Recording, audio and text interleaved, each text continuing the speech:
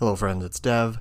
I wanted to just pop in here real quick before the start of the show to let you know in advance that this is going to be the pre-trade deadline show coming out, right before the trade deadline actually is over. But we do lose Zuch about halfway through. He had some technical difficulties, and so we're just not going to really address it in the episode because don't want it to be awkward, but just want to let you know that Zuch will be part of the show for the first part, and then when it is when we welcome on our guest, it's going to be just me and our guest Seth Topol. So don't be alarmed when that happens. It's going to be all good, and we'll have Zuch back on next week because his technical problems will have been solved and everything will be good. Now, time for Wild Takes. Hell yeah, let's go. Love you. You're listening to Wild Takes presented by 10,000 Takes. Opa.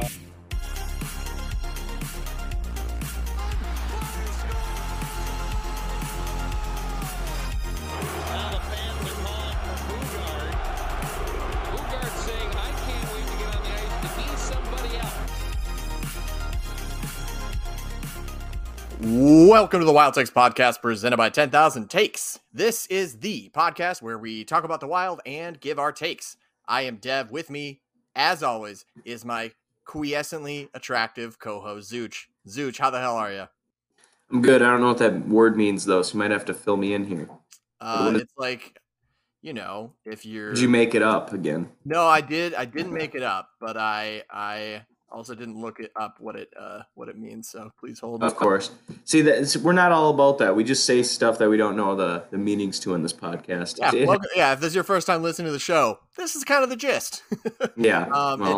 It means in a state or period of inactivity or dormancy. Okay. Oh, it works. It works because I've been dormant for 3 weeks here. We're back though. I like fun little serendipity there. No. But yeah, man, it's been a hot minute, but we're back. We got the original. I got the original of our version of the Wild Takes podcast back together at it, and we're rocking and we're rolling. How the hell are you, buddy? Hey, I'm doing great. Snow's finally melting here in Minnesota a little bit, even though we got 4 inches this morning. But, hey, we got 4 and it melted by mid-afternoon. That's March in Minnesota. Yeah. The only part about March is March Madness, right? I love March Madness. Who doesn't? That in the NHL trade deadline, which we're going to get into in a little bit here, which Excellent has been transition. Yeah. Yes, that's exactly where we're going to go and exactly what we're going to be up to. This is the trade deadline, technically pre-show. A lot has already happened though, and we're going to get into it, and we're going to talk a little bit about what may be to come, because some of the moves that Bill Guerin has made for the Minnesota Wild lead you to believe that there may be more moves coming. We'll maybe see. One more, maybe. We'll find out. When by the time you're listening to this, it will be the day before the trade deadline. So from the time that you hear my voice right now in your ear holes, there's going to be, give or take, 30 hours to the NHL trade deadline. So before we get into that with our special guest, Seth Topol, let's get into Cup Clinks. Zuch, what is your Cup Clink this week? Hey, mine is Vikings. Vikings related. We were just voted on by a survey of NFL players. I think it was like 1,300 people that were in the survey or something like that. That's a lot. That's like almost every I think player. It might have been every player, honestly. It was from the NFLPA. So from the Players Association, we were rated the number 1 organization in the NFL based on food, travel, locker rooms, how they treat your family. So glad to know that the Vikings, they do well by families and the players on their team because, they are human beings. So treat those guys right, and hopefully they're going to treat our organization right. I like it. Super Bowl here soon. I like it. Yeah, that was pretty cool. I didn't think we'd be one. I knew we'd be up there. I mean, we just built a brand new facility. I didn't actually. The only thing I saw that came out of this revelation is that the Arizona Cardinals charge their players to use the gym and charge them for like team provided meals. They just take it out of their salary, which is insane. And that's the only thing that I saw out of this. Their weight room currently has uneven floors, Of course it does. Uneven floors, tiles that are peeling up out of the floors. This isn't, a high school team that's 0-8 every single season. This is an NFL team. So, Yikes. for what it's worth. Cliff Kingsbury did a lot of bad there, right? Yeah. Somehow. Cliff. Oh, Cliffy Cliff. Oh, Cliffy Man. Cliff. Well, on the complete opposite end of the spectrum, I want to give a cup link to my new HOA board president, which is the stupidest. This is going to be the dumbest cup clink I think I'll ever do on this show. So I've mentioned it in public before, but I don't think ever on the podcast. But my house is technically considered a condo, even though it's definitely not actually a condo, because our storage unit shares a roof with our neighbor's storage unit, and as such, it's a ridiculous loophole. But in the state of North Carolina, because of the shared roof on our properties, they're considered conjoined. So because of that, we also have a separate HOA. And so we have like an HOA for the neighborhood, and then we also have an HOA for the 100 or so houses that have our situation. And basically, a year ago, they just started increasing fees and charging a bunch of bullshit, and we all got pissed off. And we one lady rallied the whole neighborhood to basically disband that side of the HOA. And we found out that she couldn't do it. She needed a certain amount of approval, and like she just couldn't get the physical signatures because a lot of the houses in our neighborhood are owned by rental companies. So she just couldn't get those, couldn't get over so like, even though 98% of the people in the neighborhood were opposed or in favor of abolishing it, the actual people to sign it couldn't do it. So what Jerry did is she decided to just run for board president. She won, and now she's like on the inside, taking it down from the inside. It is my God. That's awesome. So she basically like got in, looked at the numbers, did some math, and was like, okay, we've got enough work to do like these couple things for all of the villas. So like we got our house pressure washed for free. They came in and did some landscaping for us, all at no cost, because like that's what we're technically paying the HOA for. And then basically her plan is that once she has basically like, once the money is gone, she's just going to disband the HOA as the board president. Be like, hey, you know what? We did everything that we said that we were going to do. There's no need for us to function anymore. I don't need the votes anymore because I'm on the inside. See you later. Hey, that's great, because all my HOA does is send plow trucks out in the middle of the night to plow my car in. Nice. Love that. That's great. Yeah, I didn't get to go to a day of work because the plows came in the middle of the night, and the car, my car was plowed in along with everyone else's car. So, hell yeah. So don't wait till the morning when people are awake to come and plow the driveway so we can maybe move said cars out of the way. Yeah, the 2 a.m. plows are a tough look. It is tough. Yeah. So, hey, shout out Jerry. It's always nice to have a good HOA board president. So yeah, no, Jerry rocks. There's been a bunch of other little things. So like this specific thing, like I mentioned, they had some landscapers come in. Well, the landscapers dinged our fence, and the fence now has a gap in it that Minnie could fit through if she realized it. And it's right where she likes to sit. And like, I don't think that she would, but obviously I don't want that. And so I just sent her a picture and I said, hey, like, what do I need to do here? And she was like, I'm on it. And within an hour, the HOA company was like the management company was like, hey, we've created a work order. We're sending somebody out there. We're going to get this fixed for you really, really quickly. No cost, blah, blah, blah. I was like, oh, sweet. And I just like sent back. I was like, oh, thanks, Jerry. And she just sent me a smiley face. Like, that's what I'm here for. And we're going to destroy this thing together. Hell yeah, dude. I love to hear that. And, speaking of well-oiled machines that are just running on pure efficiency, let's get into stick taps here. Do it, baby. What a transition. Hockey. Dude, let's talk about Gopher hockey yet again. We might as well call this the Gopher Takes podcast, because these guys I am going to be so useless. Dude, oh my God. These guys are insane. They have 11 wins this season over top 10 opponents, okay? That's pretty good. Yeah, against ranked opponents this year, Dev, I believe the record was 18-6. I mean, get Not out of here, bad. man. That is that's something you want to see coming from your hockey team. They won the Big Ten yet again.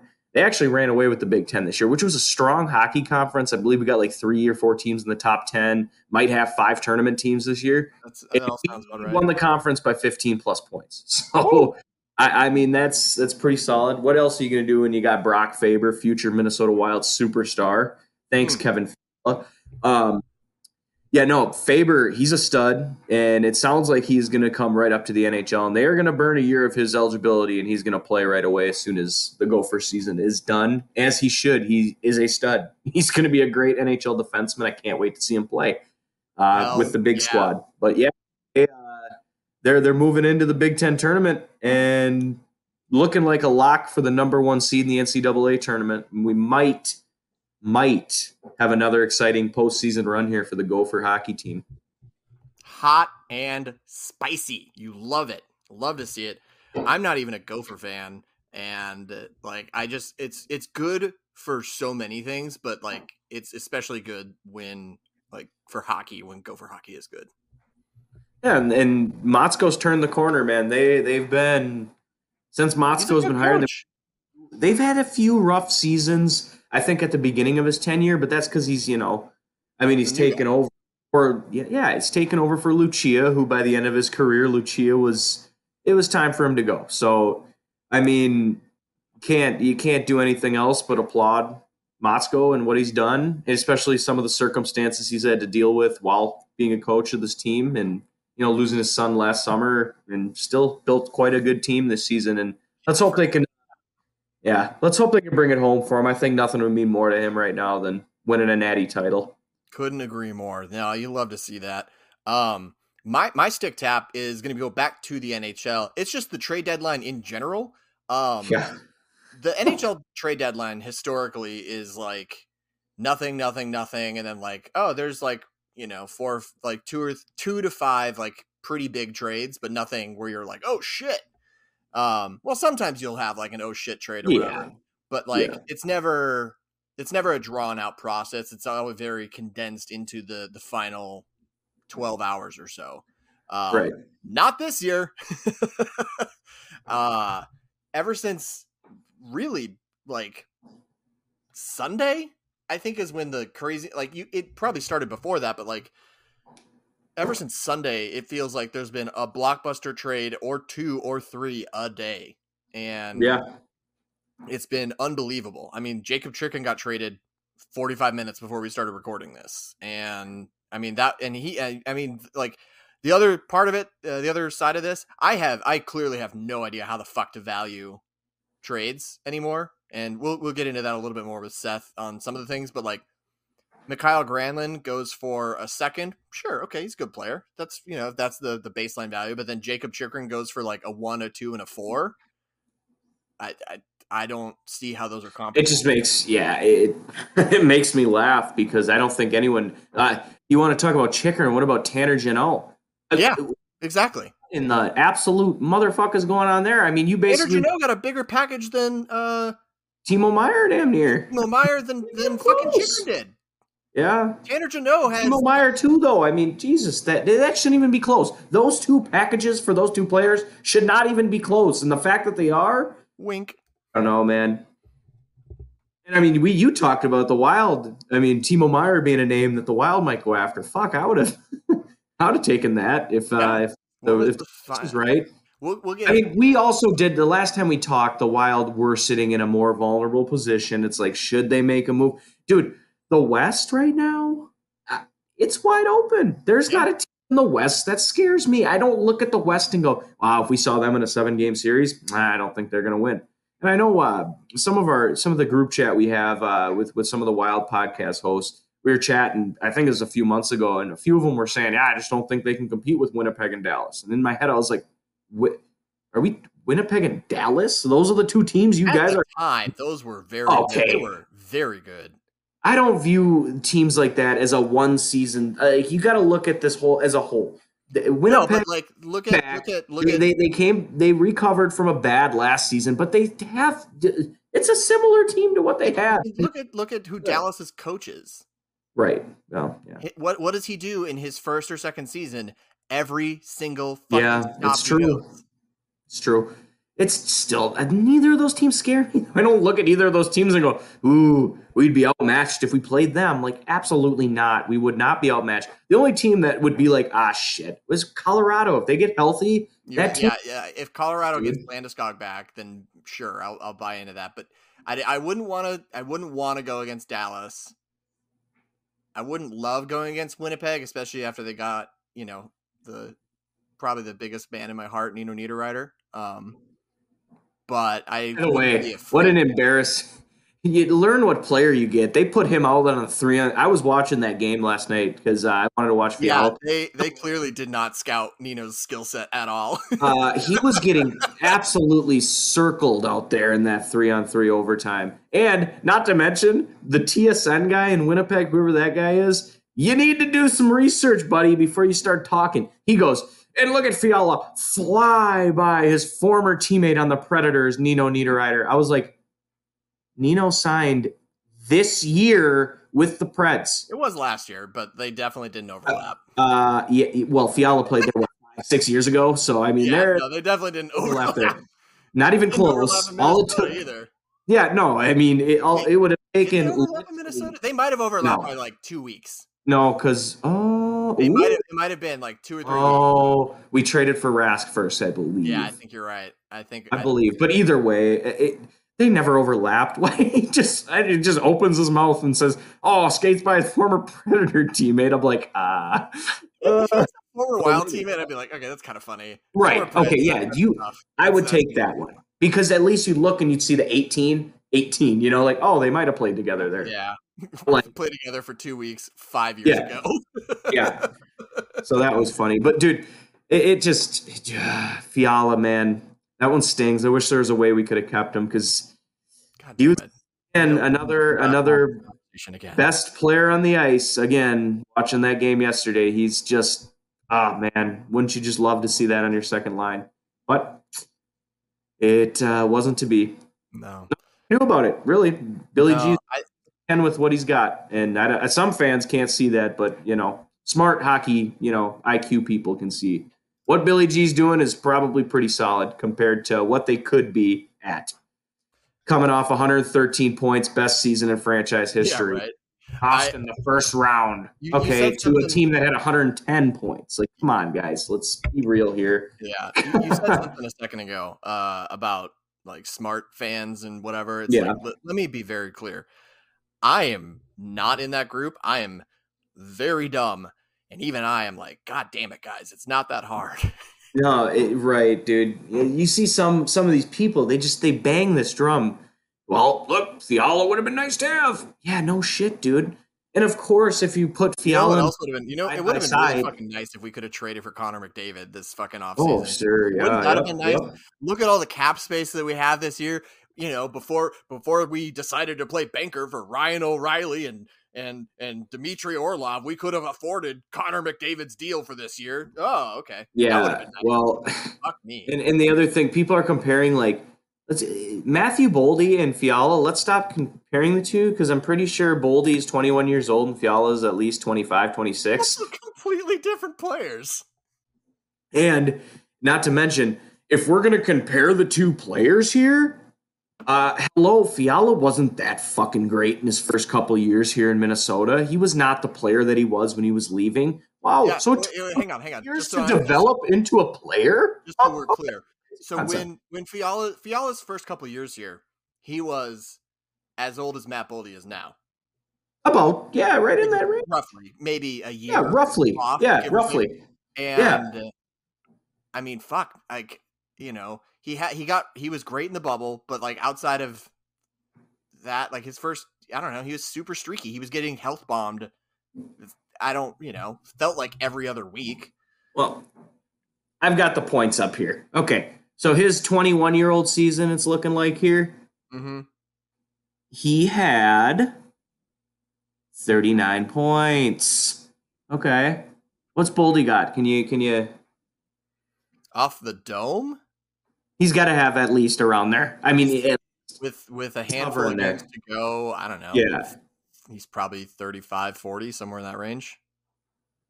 Okay, so about 30, 45. about similar players. And the next season after that, Fiala had 54 and then 40, and then he finally took off. Boom, 85, 64 this year. It takes time, people. You don't just come up to the NHL and tear it up unless your name is Connor McDavid. Yeah, right. I just pulled up Boldy because, like I said, I didn't want to be completely off the dome. On the year, 16 goals, 24 assists, 40 points, and he still has about 30 games left. No, that's not true. It's 20 games. Fuck something like that. Math is hard, dude. So last year he had 39 in 47 games. This year he's got 40 and 61. Sure, is it the same pace? No, but he also lost one of the better players in the league on his wing. It happens, man. I mean, we don't need to digress into this any further. This is gonna totally take away. The point being, the trade deadline is very, very exciting, and it's gonna take me a hot minute because there have been not just like so many crazy trades, but then also like a bunch of like random tiny trades. That like I'm just gonna like out of nowhere be like, oh, I didn't realize that. I don't know. Well, Tampa just sent some rando Numelin or something. Just sent him Kevin Numelin. They just sent him to San Jose for nothing. I mean, for like a guy they signed off waivers. And then like in like 2 weeks, it's gonna be like, oh, I didn't know Rem Pitlick was with the Florida Panthers this year. Dude. I don't know. I actually don't know where he is. Tampa's so good, man. I don't know. He's not. I actually know the Panthers roster decently because the Charlotte Checkers are their AHL team. Anyway, let's get into it. Let's talk the whole trade deadline. We're gonna take a quick break. After the break, our good pal and your first listen of the day, Seth Topol from Locked On Wild, joins the show. Our next guest is a very special guest. He is a friend of the show. He is a handsome motherfucker, and he is credentialed by the Minnesota Wild. Very recently so, too. It is your very first listen of the day, the host of Locked On Wild, Seth Topol. Seth, how the hell are you, buddy? I'm doing great. Trade deadline, trade week. Spring is here, coming sometime soon. Couldn't be better. Oh, listen, I don't want to brag. We're in the midst of our like fake spring as well here in North Carolina. The difference between the North Carolina fake spring and the Minnesota fake spring is that the North Carolina fake spring hit 84 the other day. And Minnesota is also here. Minnesota is present. But you know what Minnesota has that North Carolina does not have? The Marcus Johansson. Yes. That was terrible. Fuck. It's been a ridiculous trade deadline. Zuch and I were talking about it before you hopped on, and it's been a just crazy deadline. And unlike years past, the deadline is not just the deadline day. It's been for about a week now, just really ramping up. What are your thoughts? Because obviously you're putting out content every single day. By the time that you're listening to this podcast, it does mean that you had your first listen of the day. So you have already heard the Seth and company Locked On Wild team breakdown of the Wild's moves thus far. But Seth, I got to ask you specifically because that hasn't come out yet when we're talking. What are your thoughts on the Wild's trade deadline, the deadline overall, and then specifically the Wild's trade deadline so far? Well, for the deadline overall, I'm going to look at this as the pre-Tanner Jeannot deadline and the post-Tanner Jeannot deadline because I really feel like that trade kind of redefined the market in that you have a lot of teams who look at that return and probably looked at some other options that they maybe hadn't previously considered to make some trades. I mean, it was a huge haul that Nashville was able to get. It just feels too like the quintessential Tampa Bay Lightning move. Like, it just feels like, okay, this is going to be the next guy that we turn into like the playoff hero by bringing him in. And so it's a high cost to get, but you look at the move and it's like, yeah, that has Tampa Bay written all over it. It tracks. Yeah. It's led to a lot of really weird things happening since, because I think a lot of GMs had just this path figured out of, okay, this is how this is going to go. And then that happened and it all blew up. I mean, since then we've seen the Arizona Coyotes pretty laughably fumble the Jacob Chychrun situation. That's an understatement. We have seen the Vancouver Canucks make some weird decisions to take the assets that they received by selling to also kind of buy. I don't know. So it really has turned the deadline on its head, and you have what the Wild did. A couple of interesting moves, to say the least, in Marcus Johansson, who I think a lot of people are puzzled by that move. I am one of them. I don't get it. The Wild give up a third rounder for Marcus Johansson. And I didn't hate Mojo when he was here. But, I mean, come on. What are we doing here? He is somebody who you very much... He very much is what he is. I don't think outside of the role that he is most perfectly suited for, which is like a third line guy. Yeah. I don't think he's like the definition of a middle six wing.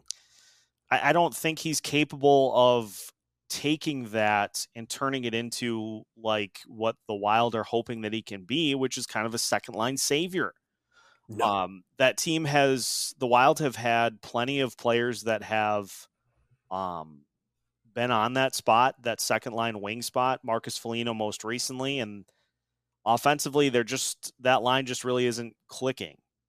And I guess I'm more puzzled because you look at the guys that had that spot previously, Adam Beckman, Sammy Walker. Now, I know Walker wasn't with Matt Boldy and Joel Eriksson-Ek, but even Brandon Duhaime. Remember when the lines got jumbled up first and Duhaime was the first guy to get the crack at that line? Yeah, it was great. It worked fantastic. Like, You're goddamn right it did. They were just dominating in terms of the time that they spent in the zone. And just by simple math, like, the more time you have in the zone, that leads to more opportunities for you to shoot, which leads to more opportunities for you to score goals. And since the Wild care so much about defense, guess what? If you have the puck, guess who doesn't have the puck? The other team. Like, the joke for, there's always the joke about like the best offense is, the best defense is a good offense. It doesn't even have to be a good offense; it just has to be a possessing offense. Yeah, exactly. And that's something that they have struggled with quite often this year. And so it seemed like they had finally started to put some pieces together to help with that. And now they've gone away from it. So yeah, that's what I understand. Like, to me, Bill Guerin has made a big thing about wanting to, build from within and not wanting to offload valuable assets for this run, because he wants to build this team, right for the long term. And like, you might point out like, okay, I think it was next year, 2024, I think, third round pick, right? Yeah. Okay, so the 2024 third round pick, that means that player is probably not on the Minnesota Wild roster until 2029-ish, 2030, give or take. Maybe 2028 if like they just like hit it, hit their stride really well. Okay, cool. Like, so who's to say, what that pick will become? I understand that. But 2028, 9, 30 is, to me, a lot more likely to be a very open window for the Wild than 2023. Now that being said, the West is pretty open this year, even if we do think that it's going to kind of ratchet up the next couple of years, just as other teams kind of grow into their stuff. Well, and it's interesting too, because I agree with the decision to buy, because you've got Philip Gustafsson, who I think is capable incredible of stealing you a series if you're the road team. He went into Toronto last week and shut the Maple Leafs down at home. Can you count on one hand the number of other teams in the NHL that have done that this year? Actually, yes, you can. The Arizona Coyotes. Oh boy. But you've got a goalie that can turn the tide in a series by himself. You have a team that has better special teams units than they did last year. Sure. Really, the only piece of the puzzle that is missing is just some consistent scoring for this team, which they had a ton of last year. And so I'm in favor of the decision to buy. I look at what Marcus Johansson is right now, and I think that you could have got similar production, if not a little more upside, with guys you currently have off the roster if you simply, for instance, swap Brandon Duhaime and Marcus Foligno. Let Freddie Gaudreau center with those guys. If you want a big, bruising, bowling ball kind of a line, roll with that. Yeah. And I just am always going to be in favor of rewarding a guy like Duhaime, president of the fan club, by the way. We meet on Thursdays. Oh, congratulations. We meet on Thursdays. Usually there's punch, but punch, knowing you. Depends on who's hosting. I'm always going to be in favor of rewarding a guy who works hard every time he's out on the ice with additional ice time. And so I feel like they could have taken what Johansson brings to the table and gotten that from guys on the roster currently. Now, I agree. My opinion will change if there is someone currently on the roster in that logjam that's moved off the roster. And so then if you say, okay, Jordan Greenway, for instance, you move him off the roster and Johansson slots in as a third line guy. Okay. You bring a little more speed to the lineup that you didn't have before. Fine. But yeah, you sacrifice a little bit of size for a little bit of speed. Side note, I haven't watched him play hardly at all, but he broke. He might have broken. It felt like he broke both of his legs when he was in Minnesota last time. I know he definitely broke one. Is Bojo still fast? I hand up, haven't watched a single Capitals game this year except for the one where they were in Minnesota. I didn't even get to watch the one where the Wild were at DC because technically my part of North Carolina is a regional blackout for at DC. Anyway, stupid rules. But separate from that, and let's put it this way.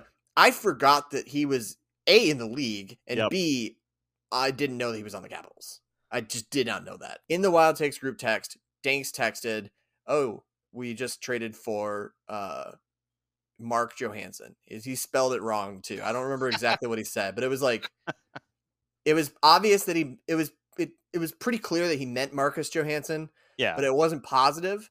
And so my immediate response was, WTF, wait, did the Wild seriously just bring back Mojo? And then he said, yes, for a third. And then in all caps, I said, WTF. Well, and here's the other thing, regardless of if he's fast or not, 1 point in the month of February. Don't like that. 3 goals in 2023.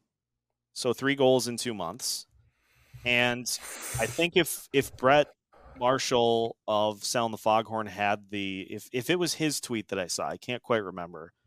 He's a -5 in his last 6 games. So we know how much Dean hates minus players. And here's the other part of it too, is I feel like you could have justified a move like this if you would have said, Guy's got 6 goals in the month of February. He's on a heater. Sure. And Yeah, so yeah. We're going trading for the hot hand. We're going to take that and try to inject some life into this offense. But he comes in as cold as pretty much anybody else on this roster. Yeah, he's barely putting up more points than Jordan Greenway. So I don't know. That one is puzzling. So I don't understand the move. So I don't like that we paid a third. If we had paid a sixth or a fifth, I think my reaction would have been like, oh, that's weird, but okay. Sure, whatever. But we paid a third, whatever. But to me, it's a move that is as clear a sign as I can imagine that we're going to at least try to make another move. Yes, 100%. Now, the other move that we did make was trading the 5th rounder that we got for paying Dmitry Orlov like $75,000 for Gustav Nyquist, who is injured, so he does not take up a roster spot, which is nice. But that also means that the Wild, and you count that they have Brodin and Nyquist now on IR, the Wild have 25 players on their roster. Yep. Somebody's getting shipped out. That's the math ain't mathin'. So like you gotta, there's too many players on the team right now. As soon as they're both healthy, which like Nyquist, it sounds like won't be healthy until about the playoffs. Which like as an aside, I kind of forgot that you can trade actually injured players, and not just do the like bullshit Shane Weber LTIR deal thing. Well, and so did the NHL evidently, because there were some guidelines that the NHL was going to be watching for these types of trades, so that you didn't have a situation where like the Tampa Bay Lightning took on a player who is very clearly not going to play just to put them on long-term IR so that they could free up cap space. Can you imagine if the Lightning had traded for like Mark Stone or something? That would have been fun. The league would have rioted. But and to be fair, by the time you're listening to this, there still is about 30 hours left before the trade deadline hits. That could still happen. So Julien Brisebois, make it happen. Trade for Mark Stone, please. That would be so fucking funny. Well, and here's what I kind of am looking at with how this has played out. Remember how we, over the last, I think it's now 8 straight games that Sam Steele has been healthy scratched? Something like that, yeah. I think the more I think about it now, I think he's being held as kind of the safety blanket to, if the Wild try to do a couple of things on deadline day and nothing materializes, you can waive him to fill. There is zero chance that he will be on this roster in a month. Yeah. But I've been sitting here just wondering why he continues to be on the roster if he's not even like, I don't know what the pecking order is of players like 4 spots, but I got to feel like he's pretty much at the bottom, if not the bottom of the list. I would have to imagine. Yeah. And so I'm wondering if Bill Guerin is just holding on to that in the event. Like, let's say he tries to move Jordan Greenway and nothing materializes on deadline day. Then you can say, well, we'll just free up that roster spot by waiving Steele, so that they don't have to, for instance, put Mason Shaw on waivers to try to get him sent down to clear a roster spot. That would be one you probably end up getting bit on if you would try that. So I feel like somebody is on the way out, and maybe it ends up that if they do find a taker, that you then free up that additional roster spot by waiving Sam Steele too. Yeah. We can dream, can't we? We sure can. So as I mentioned a minute ago, there is still time before the actual deadline is done. And as you were just talking about, another trade can, and honestly, it seems very likely will materialize. Yep. Let's talk about what's still out there. The 2 biggest names that the Wild are associated with are JVR out of Philly and Brock Besser in Vancouver. JVR, I believe, is still a rental. Besser obviously has 2 years of term left because he is in year 1 of a 3-year extension he signed last summer. Fuck. Well, let's do Besser first, because I feel like that's the one that the Wild fans, at least, are the most, I don't know what the word is, excitable about, I guess, for lack of a better term. Yeah. Besser has 2 more years of term.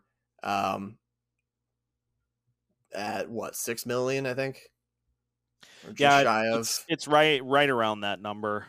Just shy of $6 million. So here's a hypothetical trade.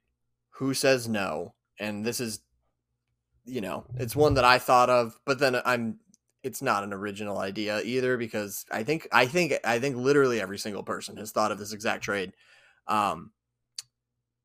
Jordan Greenway, and I would have liked to say a third, but we don't have a third to give up. Marcus Johansson. Jordan Greenway and a second, I guess, for Brock Besser, 50% retained. Who says no? That's interesting, because I feel like in order for the Wild to do it, Vancouver's going to have to eat half. And no, they mathematically cannot do it. Yeah. After this year, and it doesn't really strike me to trade for a guy with 2 years of term remaining, only to then re-deal him in the offseason. That just feels like, one, that feels like a lot of work, but yes. Two, that just feels like bad asset management, because it feels like unless we trade for Besser and he has, let's call it half a dozen goals in the playoffs and 15-20 points from in the 20-ish games remaining, before that, like if that happens, power to him. That's terrific. You love to see it. But then at that point, do you not want to retain that player? So to me, unless I feel like Minnesota has to insist that Vancouver retains 50%. And is Greenway enough? Obviously you throw in the second round pick for the money, but then, Greenway for Besser straight up. I think both teams would say yes if there's no money being retained I think Vancouver would say yes if there's no money being retained at Greenway for Besser straight up. I don't think they say yes at Greenway for Besser 50%. I do think that they would say yes for Greenway and a second for Besser 50%. Yeah, and you may, I don't know, if you have to throw in, obviously not somebody in your top 10, top 15 even, throw in a prospect too. Maybe that's something that they do. Just one of those things where it's like, hey, we have this player that we don't necessarily see as being a fit in our system. You can, like Greenway, take them as kind of a reclamation project for a Vancouver team that just is in desperate need of a full teardown. Yeah, that's not a bad idea. Yeah, maybe throw in like a Nikita Nestorenko or something. Who is a good player. Like he's a good player. I think he would be right in that like 8 to 12 range, where it's like he still is enticing enough, but not the guy. You probably have something. You probably have something there that because Vancouver evidently has been interested in Greenway. Sounds like there are a lot of teams that are, but this is nothing new. This is nothing new for what we've seen. Is there's always been that intrigue with the size that he brings to the table. It says something to me that, again, president of the Brandon Duhaime fan club, so I'm obligated to bring him up multiple times. Oh, that's smart. It says something that a player in Duhaime who does not have the size of Greenway looks so much better out on the ice because he works so much harder. He looks bigger than Greenway. He plays bigger. He doesn't look bigger, but he plays bigger for sure. And so that's the other thing too, is, you can try to sell this any number of ways, but it's not like GMs have no access to film or things along those lines to where it's like, boy, I haven't seen any sort of video on Jordan Greenway for years. So I'm going to have to take Bill Guerin's word on it, and we'll have to go that route. Yeah. Well, here's the other thing about Greenway too. If the Wild have him at the end of the trade deadline, might not be the worst thing. Yeah, and it is interesting. Ever since he had his little come to Jesus moment with with Billy G, it feels like he's been playing how he should be playing. You look at that line with Gaudreau and Duhaime, and I think they've played 6 games together, and they have yet to be scored on. So it's not nothing. Yeah, I think you're right. I don't believe that they've been scored on. And so maybe it did just take him kind of finally getting things to click to, I got to really pick it up or I'm not going to be here. Yeah. Well, here's the thing. This could just be being a prisoner of the moment, but I vaguely recall a version of this exact situation every year that he's been here, where he has 4 or 5 bad games in a row, and then he starts to play kind of whatever laissez-faire hockey, and then by the time he's like back up and at him, like he gets into a funk. He just gets worse and worse and worse, and then eventually it culminates in either the coach or the general manager being like, "Hey man, I don't know if you know this, you're 6'6". You can literally just bully dudes around, and you've got good hands. Use them." Yeah.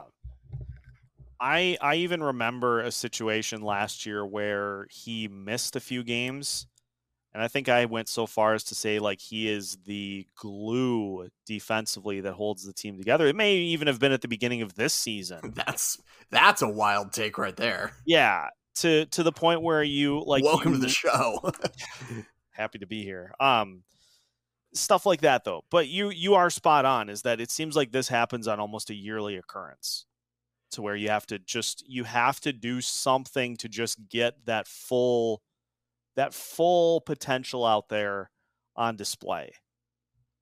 Yeah, which like, man, it makes me wonder, like, don't get me wrong, I work for a living. You work for a living. I think we all can agree that sometimes you just want to put in whatever it takes to just get through the day. And sometimes it's whatever it takes to get through the week, the month, the quarter, whatever. If you're in the National Hockey League, you don't have that privilege. Yeah. And somehow that just doesn't seem to click with Jordan Greenway. And I don't mean this to be a rant about Greenway's work ethic, because when he's on, I actually think he's a very good player. I like watching him play hockey. I like it when he plays for the Minnesota Wild. When he scores, I say yes. When he lets in a goal, I say no. Like, I like Jordan Greenway, but I think we've seen what he is, and that is a guy who has all of the upside in the world and none of the drive to put it in gear and actually use it. Yeah, I think you really, at this point in his career, you've got essentially the full picture. And I think too, the more I think about this as the season goes on, I think with the dip in scoring this year, all of the mistakes that are made on the ice at any given time are just so magnified. Yes, that's 100% right. And so anytime you see somebody out there kind of going through like a 50% effort shift, it shows. Sticks out, yeah. It shows very evidently. Last year, you're scoring 6 goals a game. Who cares if somebody kind of goes out there and doesn't, goes out there. Yeah, if you're winning 6-4 and you're half-assing every 4th shift or every 3rd shift, it doesn't, you can get away with a lot more. Yeah. But when you're losing every game 2-1, or you're winning every game, 2-1, or, you have to take it to a shootout because you're tied with the New York Islanders 1-1. Like whenever something like that is happening, like, yeah, it sticks out when you're not giving your full effort because the margins are non-existent. Yeah, they're razor thin this year. And so I think that's part of the problem. Now, it doesn't excuse the mistakes. No. But I think a lot of it just, if this team even, and I don't know what their goals per game is at, I'm pretty sure it's under 3 for the season. That sounds about right. Even if they're like 0.3 of a goal better than they're at, if they're at 3 goals or slightly above, I feel like there's a lot less angst about what's going on. So it's one of those things, but again, you're spot on, is that we have seen the Jordan Greenway picture in its full capacity, I think, at this point. And so this leads to then, all right, if we've gotten all we can out of the player, then it's time to try to turn that into some sort of asset that we can try to maximize then again. Maximize in a different way. Yeah, I agree. Now, 2 things before we move on. One, I just did the quick math. If the Wild had scored an extra 0.3 of a goal each game, there would be an extra 18 goals on the season. How many games would we have won with an extra 18 goals? Wow. 6? 10? Probably 6 to 10, somewhere in there. Yeah. Let's just split the difference and say 8. Okay, sure. So extra 18 goals, extra 18 goals means an extra 8 wins, means an extra. Let's do this. Instead of 8 wins, let's just call it 16 points because we would have probably gone to overtime. So an extra 16 points. Okay. So then that would mean that the Wild would be, instead of sitting, as we're recording this, they're sitting in second place in the Central. With an extra 16 points, they would be in the West. They would be leading the West by 14 points. God damn it. That is unbelievable. And they would, I mean, don't get me wrong, like they would still be behind Boston. They would be the second best team in the league. Yeah. They would be, Boston has 99 points. This hypothetical would get the Wild to exactly 90 points. So yeah. And that's with an extra goal every 3 games. Which just, see, this is the fascinating part about these types of scenarios is we're not asking for you're not asking for a top 5 offense. You're asking for not 30th. Yeah, exactly. And so 18 additional goals would probably bump you somewhere between 25 and 20. That's not a huge leap. We're not asking to go from 30th in 5-on-5 scoring to 3rd. No. And yet it doesn't happen. No. So, okay. Before we keep going down this rabbit hole, we're just going to get more and more mad. I've got one last Greenway thing. Just in honor of you being here, I've come up with a delightful but kind of off the beaten path analogy. So Jordan Greenway is like if you're a big car guy and you buy yourself a 1969 Ford Mustang, inarguably one of the greatest muscle cars of all time, and you make that your daily driver. But instead of driving it around to car shows and showing it off and hitting the drag strip and just really revving the engine, you never take that little son of a bitch more than 20 miles an hour because you're afraid of getting it scratched up. And every single person that sees you drive that, you're getting passed on county roads. Oof. It's not good. You're constantly in the right lane and everybody's passing you anytime you go anywhere because that thing does not at any point exceed 20 miles an hour. Oh, vibes are dead. How furious would you be if you saw somebody driving that wonderful, magnificent muscle car and they're just not taking advantage of it? It's just such a shame. But then once a year, you have a little come to Jesus moment, and then they take it out racing for like 3 weeks at a time, and then everything is fine. And then you just go right back to where you were. It's no way to live life, man. Nah, man. No way to live life. So enough about that. That was a little bit longer of a tangent than I thought it would be. So let's just rip through the other names that have been associated with the Wild and then the trade deadline at large. I'm going to throw out a couple of names. Sure. And then you basically say like what your thoughts are quickly. We already touched on him a little bit. JVR. I got some stats. Ooh, came prepared. Buckle in. Okay. I don't like this. Since we turn the calendar to 2023, Van Riemsdyk has 1, 2, 3, 4 goals. Eesh. In 2 months. Mm. Since January 26th, so over a month, 2 points. Oh my God. He has 1 assist in his last 5 games since February 16th. Yikes. Huge no. Yeah. Because especially again, because the supposed price that's out there is a first. Oh, ick. And you're running into the same problem. Is you either want to get somebody that has been so consistently good this year, or someone on a heater that you can integrate into this offense to help kind of push everybody else along. Now, here's the counterpoint to that. You could make the argument for the change of scenery thing. Yes, you with absolutely JVR can. Because he does have a history of being a pretty good scorer. Not a great one, but a pretty good one. A productive scorer. Yeah, productive is a good word for it. Very good milquetoast word for it. Yeah, even still, I think you put him on a line with Boldy and Eriksson Ek, which again, that's the spot we're filling. Like that's the spot of the top 6 that's getting filled. Right. He doesn't really bring a ton of speed to the equation.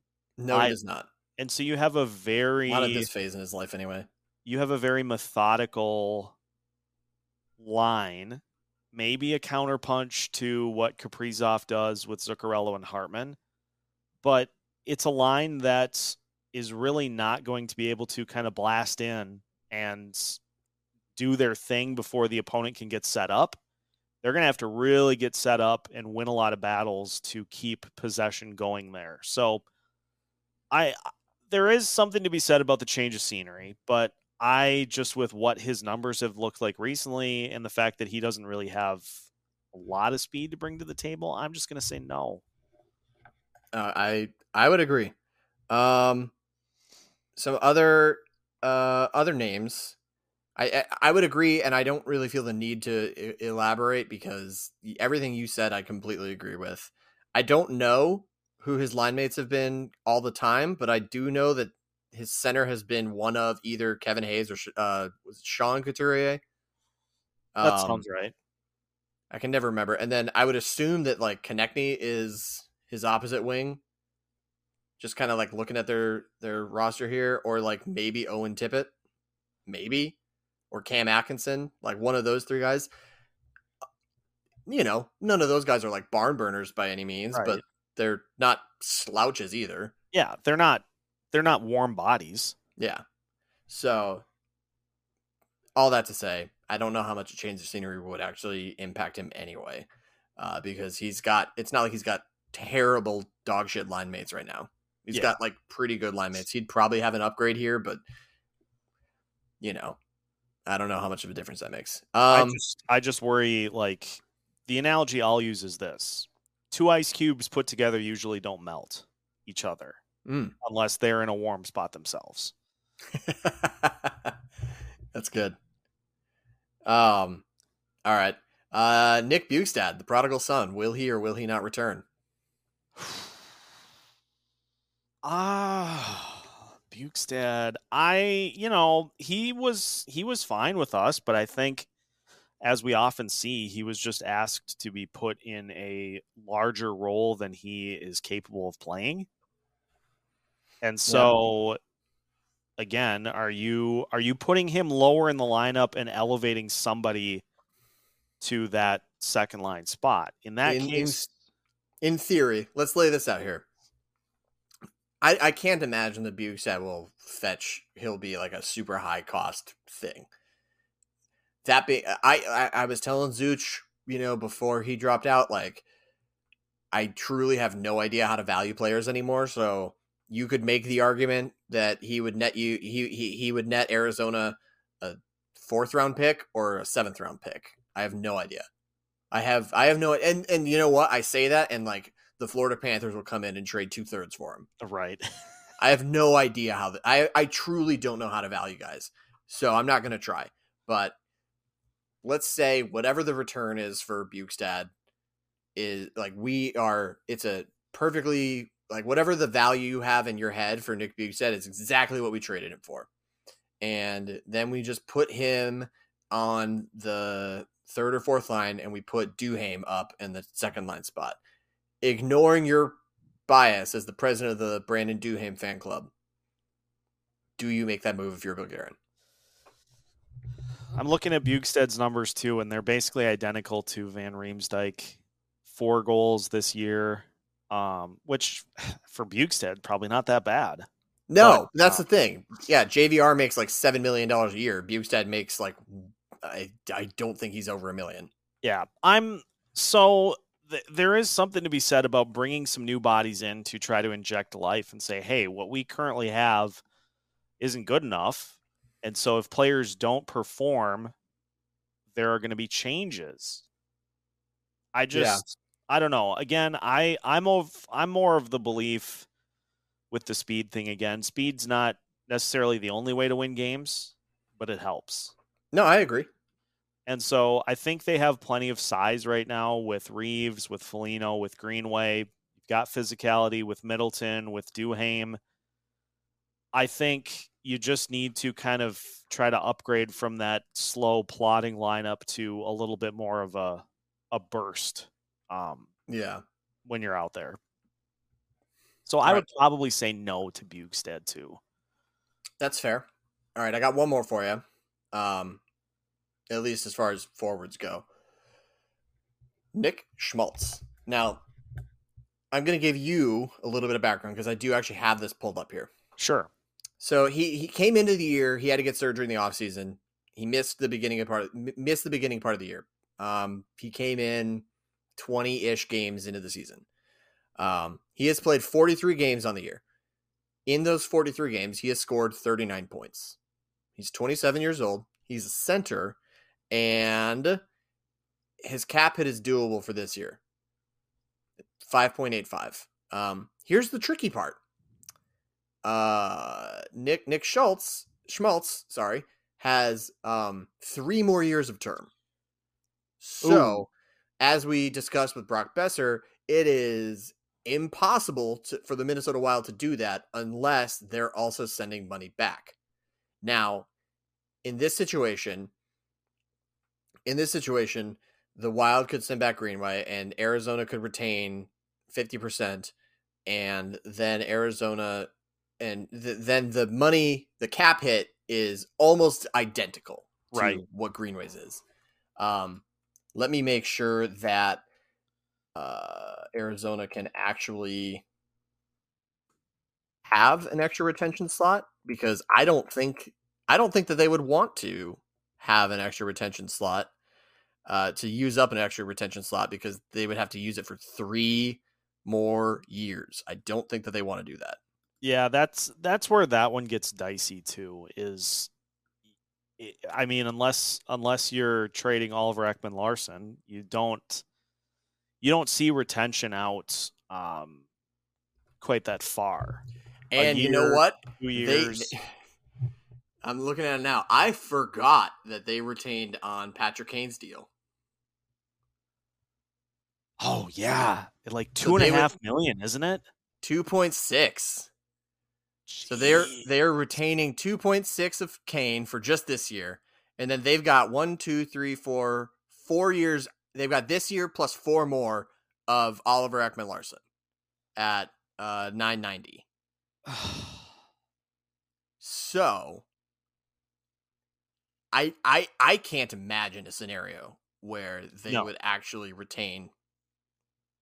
So never mind. This was a bad idea. Well, Milk was a bad choice. This is the part of the pod I like to call just finding things out as they happen in real time. And I do it all the time where you have a scenario that you're trying to talk through and then the light bulb hits where you're like, oh, wait, no, that couldn't happen. You're like, well, we figured it out. We showed our work. Right. We did our best. Like in math class, you show your work and sometimes you get to the right answer. Sometimes you don't. Bingo. Perfect description there. So yeah. The point, all that to say, the trade market pretty fucked up this year. I don't know. To me, there's not an obvious move. And I have a name I'd like. Throw it out there. Let's hear it. So it's funny because I keep seeing from the two most reliable sources that we have here in Minnesota, in Michael Russo and Joe Smith, that they just haven't checked in. I keep banging the drum for Max Domi. I don't know about this one. I want to hear your argument because I'm not a big fan of really anybody with the last name Domi. I understand the value and I understand why I think people are into it, but he's not moving the needle for me. So let me hear it. Well, for one, his contract is extremely affordable this year. I think he's signed for $3 million is the deal. So yep. 1 year, $3 million, prove it deal. You don't have to do really anything to try to finagle extra money, or anything along those lines. You can take on that whole hit without any questions asked. He also is on a little bit of a heater over the past few games. He's got 3 goals in his last 5, and he had the one game against Dallas where him and Patrick Kane just went nuts. Oh yeah, that was crazy. He's got a little speed to his game, and he also has a little bit of that kind of toughness sandpaper to him. Yeah, or as Bill Guerin puts it, he's got a little fuck you to his game, which would fit in perfectly with one of his line mates that we would be slotting him in with in Joel Eriksson Ek. Yeah. That would be interesting. He can help you on the power play too. So in this scenario, keep the first line how it is with the lettuce line, as some have referred to it as, and then your second line would be Boldy, Ek, Domi. Yep. And then your third line would be the Duhaime, Goudreau, Foligno, and then a fourth line of Dewar, Reeves, and then whoever Shaw Steele, whoever that final, else. And then eventually Gustav Nyquist, or you know what? We fucking forgot about Marcus Johansson. So guess who's probably going back in a trade like that?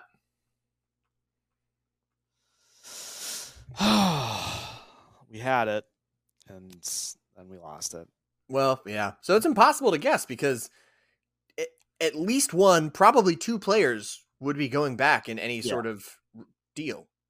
Which is why, this is where some of those comments that Bill Guerin has made have been interesting too. I don't want to mortgage prospects or picks into where you then just do your good old fashioned hockey trade. God, I love that term. I know some people hate it, but it's so funny to me. Yeah, I couldn't love it anymore. Now, would you be comfortable with trading a player off the roster to go to your division rival? Well, yes, because they're not anywhere close to where it's going to matter. Yeah. So, I don't know. Would that be something that Chicago would be intrigued enough by to say, well, yeah, we've got Domi here for 1 year. We maybe want to look at an extension for him. We'll take Jordan Greenway as a project. Maybe you go that route. Who says no in this trade? It depends. Greenway and let's do this. Greenway, Mojo, and a prospect. I don't know who the prospect would be. Probably a blue liner. As long as it's not Faber or Pert or Damon Hunt, I'm okay. Yeah, not the top guys.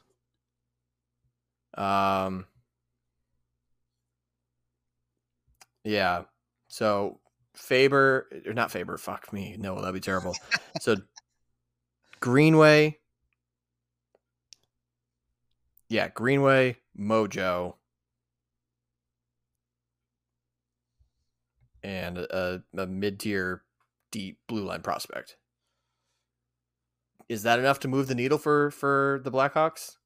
I don't think Bill Guerin does that, for what it's worth, but Probably is that enough to move not. the needle? Well, for Chicago, you're getting a prospect, and you're also getting a couple of years to take a look at Jordan Greenway to see if you can be the one, if you can be the magical first team to unlock more from the game. Yeah. So maybe they opt to give that a shot. It's just, I don't know. There has to be something else to the equation as to why the Wild just have not looked into that outlet with Domi, and maybe there is something else that I'm just missing, but it just seems like he brings a lot of the things that you point blank need that he could give to this lineup. Yeah. No, that would be interesting. I know you're 100% right that like Russo has reported, I don't know, a dozen times in the last week that the Wild don't seem to be interested in Domi. So, this is probably just a waste of 10 minutes that we had, but I'm with you. I actually am more on the Russo side of things. I'm probably not into it. I feel like he doesn't excite me enough to want to pay the price that I would think that they were asking for. But honestly, Kane got a lot less than I thought he would get. So maybe Chicago is open to doing really cheap deals. I don't know. If you wait, the longer you wait, the closer you get to the deadline. You've got things on both sides. You have teams that get desperate, and so they may pony up more, or you have teams that get worried that they're not going to get anything back in return, to where then they say, all right, we got to come down from our ask in order to make this happen. Case in point, Arizona Coyotes. Yeah. Well, hey, that has been terrific. Before we get out of here, two things real quick. One, the Wild have gotten hot in the last, to coin Russo's phrase, what a difference a week makes. So hot right now. That's good. Yeah, that Hansen is so hot right now. I was with you. Zuch has, credit to him, Zuch has been saying for a long time that the West is wide open and the Wild should make a move. I disagreed because even if the West is wide open, like this team just hadn't excited me enough. Like I like the team. I like watching them play, but like they're very clearly a flawed team that happens to have all of like they have a lot of the pieces that you need to succeed in the playoffs, but they're unbelievably frustrating at times. They've got an elite scoring talent. They've got a lot of depth. They have a pretty good blue line, and they have a goalie that can absolutely steal your games. That's a good combination in the playoffs. What they are missing is stronger secondary scoring, because if that top line and Boldy dry up, at one point it was 8 games without a goal that didn't involve either Kaprizov, Zuccarello, or Boldy. Yeah, it was something like 380 minutes of actual ice time that had gone by since the last time the Wild scored without Kirill Kaprizov on the ice, which is insane. It's disgusting. So, like, that does actually worry me. And then the other piece that they're missing is we don't have, like, a true elite offensive defenseman. That's the other piece that we're missing, but, like, that, you know, not a ton of people have that. And so, like, Right. it is what it is. I don't know. This Wild team feels like they could be the first team since the 2014 team to make it out of the first round, or they could get swept by whoever they play with. I truly don't know. They're a total.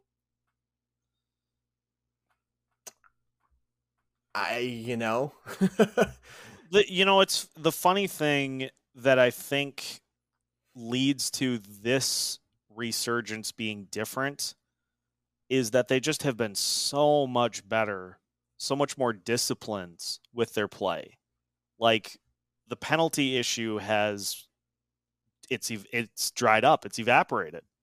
Like, Which is good because they were bad. That was unbelievable. Really, they were the second most penalized team in the league. And, like, I saw some people be like, yeah, but, like, a lot of those are, like, majors. That's not better. No, there are a lot. Yes, there are a lot of majors in there, but there are a lot of also just effort penalties. Mm-hmm. Exactly. Hooking, slashing. And so they've cleaned that up substantially over the last 3 weeks or so. Yeah. Ryan Hartman has taken one penalty in the last, like, 10 games.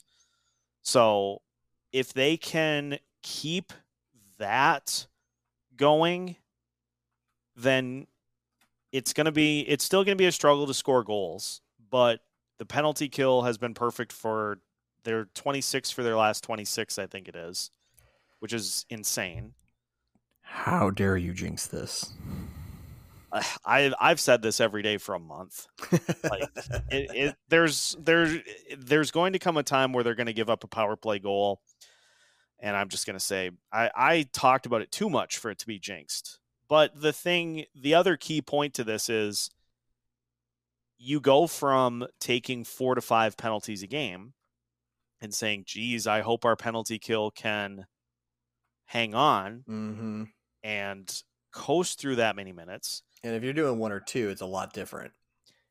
You're not putting as much pressure on those guys to have to be perfect every time. So if that continues, then I think this is a run that is going to be a little more sustainable. But yeah, any sort of splash offensively to inject some life is this team. If they get, like we talked about, even a third of a goal, 0.3 of a goal per game more, it leads to just noticeable improvements in wins. Mm-hmm. And so if you get a guy that can net you 15 extra goals down the stretch, that might be a little too much, but 15 is a lot in basically 20 games. Let's say you get somebody at the deadline, somebody else, 8 to 10 goals the rest of the season. Could be the difference between being the 2 seed in the Central or the wild card. Honestly, an extra 8 to 10 goals could be the difference between the 1 seed in the Central. We're a point back from Dallas right now with, I believe, a game in hand. Did they win? It depends on. They better not have. I'm just going to try to pull it up in real time here. As we're recording this, yeah. Just trying to pull it up so that if they lost, we're 3 points back. Excuse me. I read it wrong. They lost. They did lose. The Coyotes lost. Okay. So Dallas won. Flip the coin. Dallas won. Okay. So as we're recording this, the Wild are 5 points back from Dallas with a game in hand. An extra 8 goals. The way that the defense has been playing, that might be an extra 2-3 wins, extra 4 or 5 points right there. Well, an eight goals for that player, if they are able to get a couple of other guys going, Matt Boldy, Joel Eriksson Ek, down the line, all of a sudden you go from +8 to plus, maybe then you go plus 15 as a team. Maybe. No, I'm with you. All right, we got to run because I don't want to take up too much more of your time because I know you've got a whole lot more to do. Before we let you go, one thing that we definitely need to talk about: the Locked On Wild annual Wild all-time name bracket. It's back. Yes.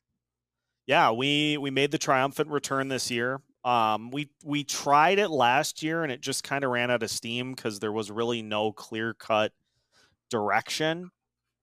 We did, hey, is this which of these is the coolest player, which is the best player? So people were like, well, do you mean stats? Why?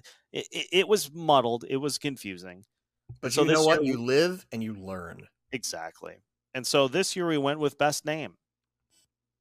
And already off to a smashing start. We'll do this all of the month of March. By the time people are listening to this, they'll be able to find the opening round matchups on the Locked On Wild Twitter account. We'll have them all pinned to the top of the page. So all you got to do is just go through and vote for which player you think has the best name. Petteri Nummelin, Zenon Konopka.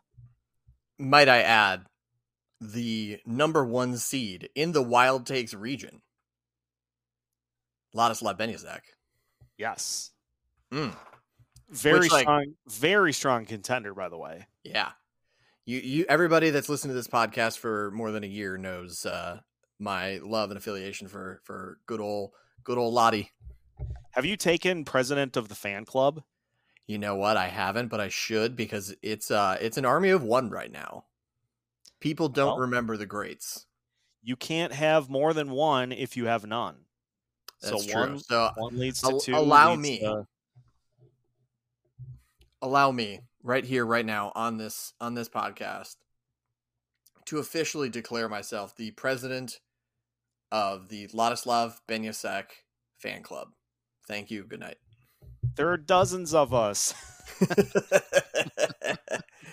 If you want to join the fan club, hit me up on Twitter and we will have donuts. That's right. Yeah. There you go. The Brandon Duhaime fan club has punch sometimes. The Ladislav Benjacek fan club has donuts always. You just got to come to North Carolina to get them. Yeah. So there are little concessions for people in the group, regardless of which fan club you're in. Yeah, we're all about treats, us big guys here. Well, Seth, this has been terrific. Thank you again for your time. As always, it is just wonderful having you on. I know this went a little bit longer than we were expecting, but always a good time. Seth Topol, before we let you go, though, we are going to ask you the same question that we ask everybody before they take off. Seth Topol, what is your wild take? 1 week from now, the Minnesota Wild will have vaulted past the Dallas Stars in the Central Division standings. 1 week. 1 week. Okay, so as we're recording this, I don't even know if that math works. I don't think it does, but we're going to find out. So as we're recording this, the Wild, so we're recording this essentially, let's call it March 2nd. Okay. So the Wild will have 1, 2, 3, 4 games in that time span. So a possibility of 8 points. They need 5 and Dallas to get 0 in that span to make this happen. Now let's say the Wild go 4-0, 8 out of 8. Let me see what the Dallas Stars schedule looks like. It's going to be all cupcakes, isn't it? I don't know. We're going to find out, as you like to put it, in real time. Yep. I'm pulling it up too. Let's oh my God. Well, okay. They have the Blackhawks, the Avalanche, the Flames. That's it in between now and then. Okay, so clearly I should have thought this out a little more. And so let's do this. Let's amend it slightly. I mean, if the Wild go 4-0 and the Stars only get 2 out of a possible 6 points, your take is correct. I'm gonna go 2 weeks. Okay. So 2 Like weeks. it's just such a quick turnaround. 2 within weeks the gives you an next- extra 3 games for the Wild and an extra 4 games for Dallas. 4 games for Dallas. So then they have an even number of games. Yep. So both teams would have eight games total, or 7 Okay. games total. That's more what I was looking for. So you think that in the next 7 games for both teams, the Wild will make up basically 6 points on Dallas? Yes. Okay. Hell of a take. Whew. All right. You'll notice I didn't say vault to first place You tricky minx. because I think they will stay right where they're at. I just think that we're going to have a flip between first and third. All right. Well, since we did lose Zuch to some technical issues, as I addressed earlier in the show, I'm going to give my wild take right now as well. My wild take is that as ridiculous and crazy as the trade deadline has been, at least one team, probably the Wild, maybe more, is going to just say, buckle up, Buttercup. And even though we think that all of the craziness of the trade deadline has already happened, we're just going to say, yeehaw, like it says on my beer here, buckle in, because the trade deadline ain't over until it's over. And there's going to be at least one more what the hell move, probably from the Wild. And I think that as a take within a take, I think Bill Guerin is going to make clear whatever his intentions were with Marcus Johansson. I think that's going to become very, very clear by this time Friday. I like it. I would love nothing more than for a Fleury type move to present itself that then the Wild go and do. Also, sub take within a take. Fleury's going to start game 1 of the playoffs.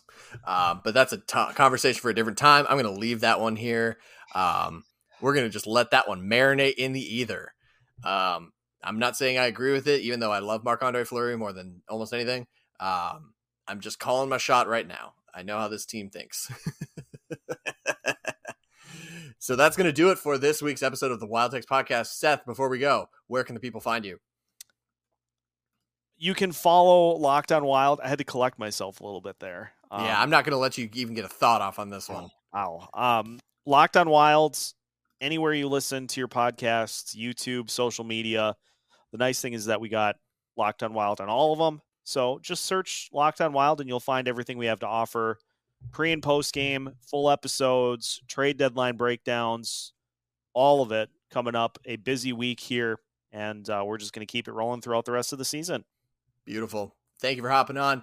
And just in the interest of me not wanting to make you listen to a whole other segment, because you just listened to this extra meaty segment with Seth, I'm going to wrap the show right here, right now. As always, thank you for listening to the Wild Takes Podcast presented by 10,000 Takes.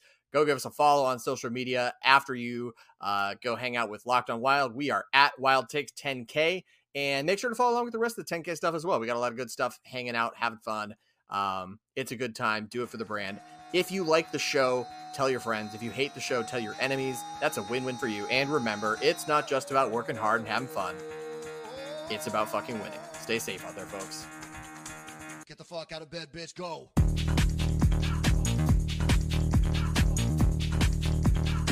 Get up. Absolutely dig the trees.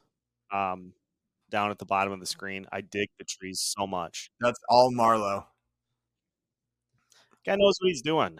Yeah, he really does. My internet dad. We have 2 sizes, Seth. We have this one, and then we have the big one for when it's just the 2 of us. Oh my God. Yeah, you can hide in the trees. I could just do a Kevin Weeks and just break some Yep. trade Oh news shit! like this. Yeah. No, my internet dad is very good at that stuff. Marlo's your internet dad? Mm-hmm. Do I want to know? I don't know how it came about, but I think it just I was probably just blasted, and he yeah, who, me? He tweeted me about something, and I responded with "Thanks, Dad," and it's just I think that's where that went. Yep. That makes sense. Yeah, he's Arlo is He's like- nothing if not Love committed that. to a bit. I messaged him for his birthday, and I said, "Happy birthday, Dad." Perfect. I love that.